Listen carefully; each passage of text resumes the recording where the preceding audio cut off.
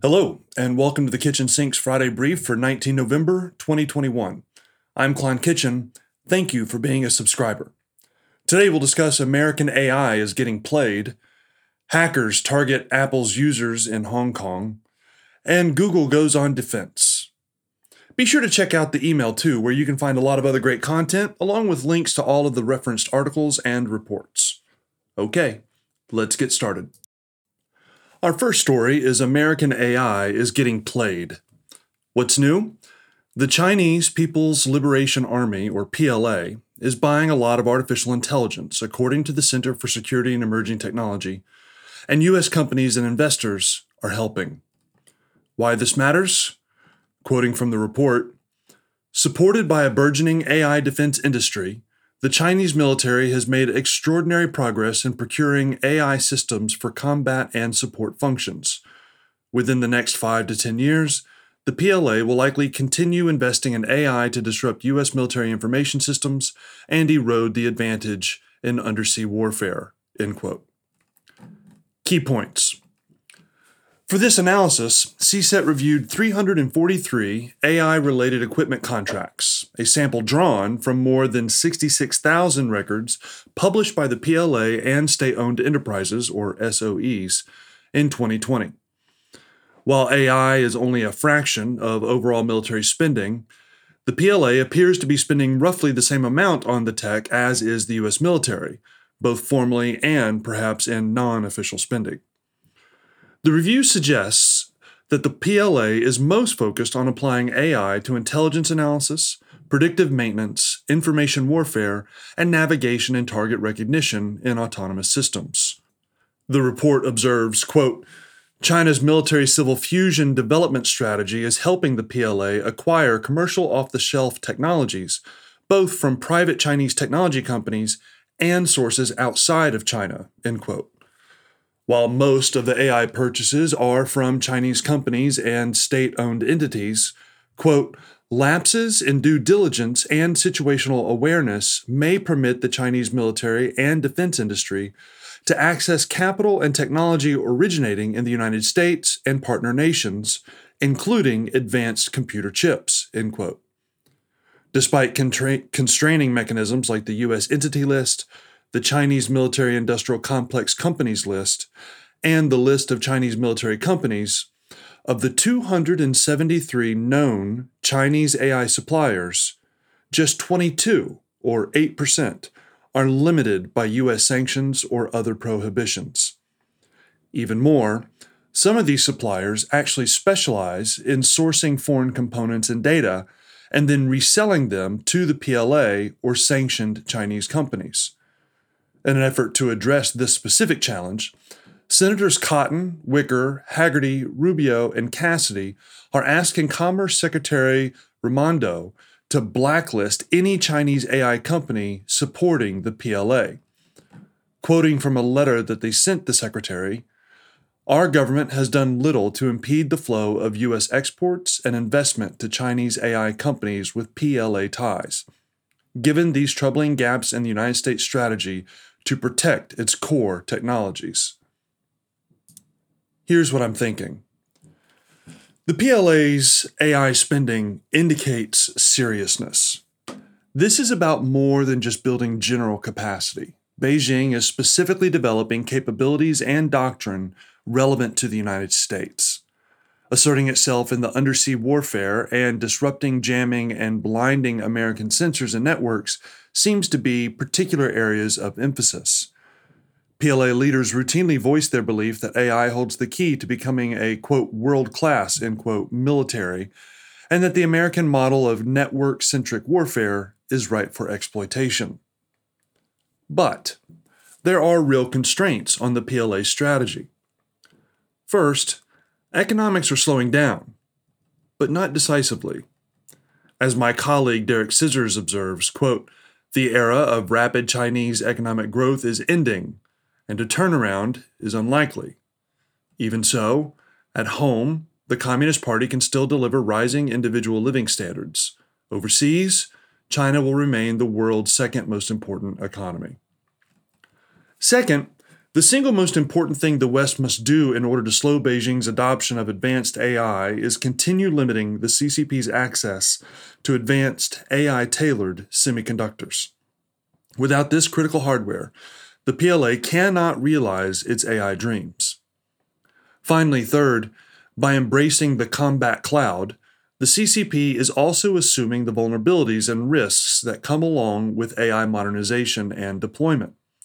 Certainly, the U.S. threat surface is huge, but the PLA will be climbing onto the same tightrope as it emulates American military strategy and power.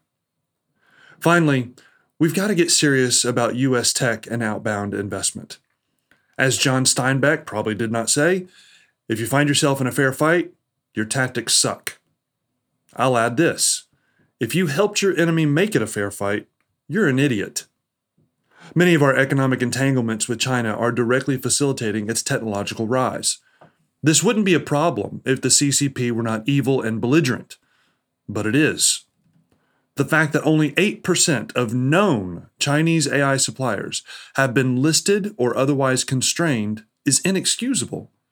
Even more, the flow of U.S. tech, data, and outbound investment into these companies, entities that are directly supporting the PLA's ability to threaten American citizens and interests, must be more thoroughly reviewed and controlled.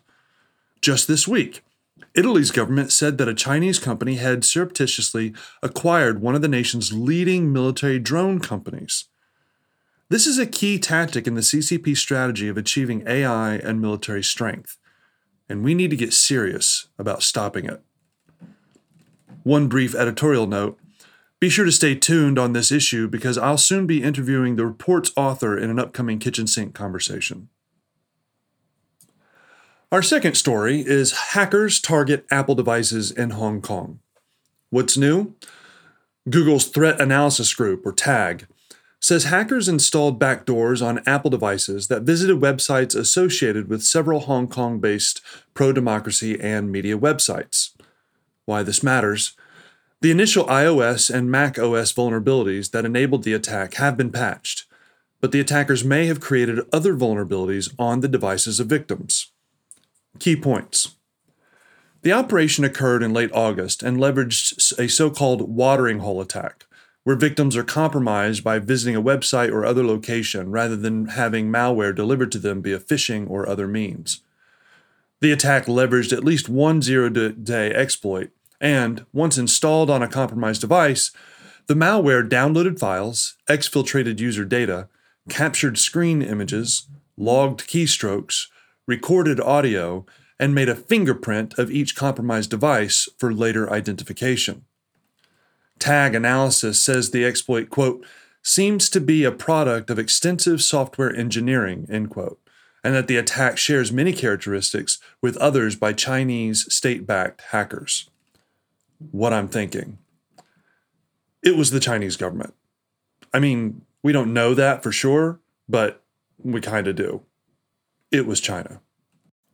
One final point on this story that I want to make clear: there is no indication that Apple's total capitulation to Beijing enabled this attack.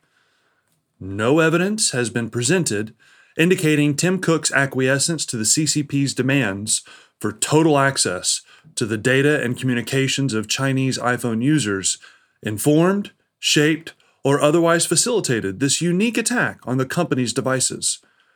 There is also no conclusive proof that, by ceding physical control of Apple's data centers in Guiyang and the Inner Mongolia region, that the company is allowing CCP officials intimate knowledge of its hardware, software, and services, including the potential discovery of zero-day exploitations like the one used in Hong Kong. Again, none of this is proved by the attack outlined above. So, good job, Apple. Thanks for your continued principled stand on privacy and human rights. Our third and final story is Google is playing defense, but in a good way. What's new? Google executives informed employees last week that it will be competing for contracts with the U.S. military and that this does not conflict with the company's AI principles, according to the New York Times. Why this matters? The announcement completes the company's turnaround from a 2018 decision to stop supporting the American military's Project Maven AI program and to not compete for the Pentagon's $10 billion cloud contract because, according to a Google statement, the company, quote, couldn't be assured that it would align with our AI principles, end quote. Key points. The decision to stop its defense work was instigated by a letter signed by more than 4,000 Googlers protesting the company's work with the military. I published some criticism of that decision at the time, which you can read using the link in the email. Over the last 3 years, however, the search giant has made several personnel moves and other adjustments to get back into the defense contracts game. The company will now be competing alongside Amazon, Microsoft, and other tech companies for the military's updated cloud contract that will likely exceed $10 billion. Quote, we understand that not every Googler will agree with this decision, but we believe Google Cloud should seek to serve the government where it is capable of doing so and where that work meets Google's AI principles and our company's values, end quote, said Thomas Curran, head of Google Cloud. What I'm thinking. Better late than never. I've been liberal in my critiques of Google and its decisions about working with the DoD. To their credit, they've heard and engaged those criticisms over the years and now appear to have landed in a very good place. I never argued that the company should be forced to work with the government, but I vehemently disagreed with the insinuation that doing so was an inherent violation of ethics or principles. The nation needs Google's expertise, and I'm very glad to have them back in the defense game. That's it for this Friday Brief. Thanks for listening. And if you think someone else would like this newsletter, please be sure to share it with your friends and followers. Have a great weekend.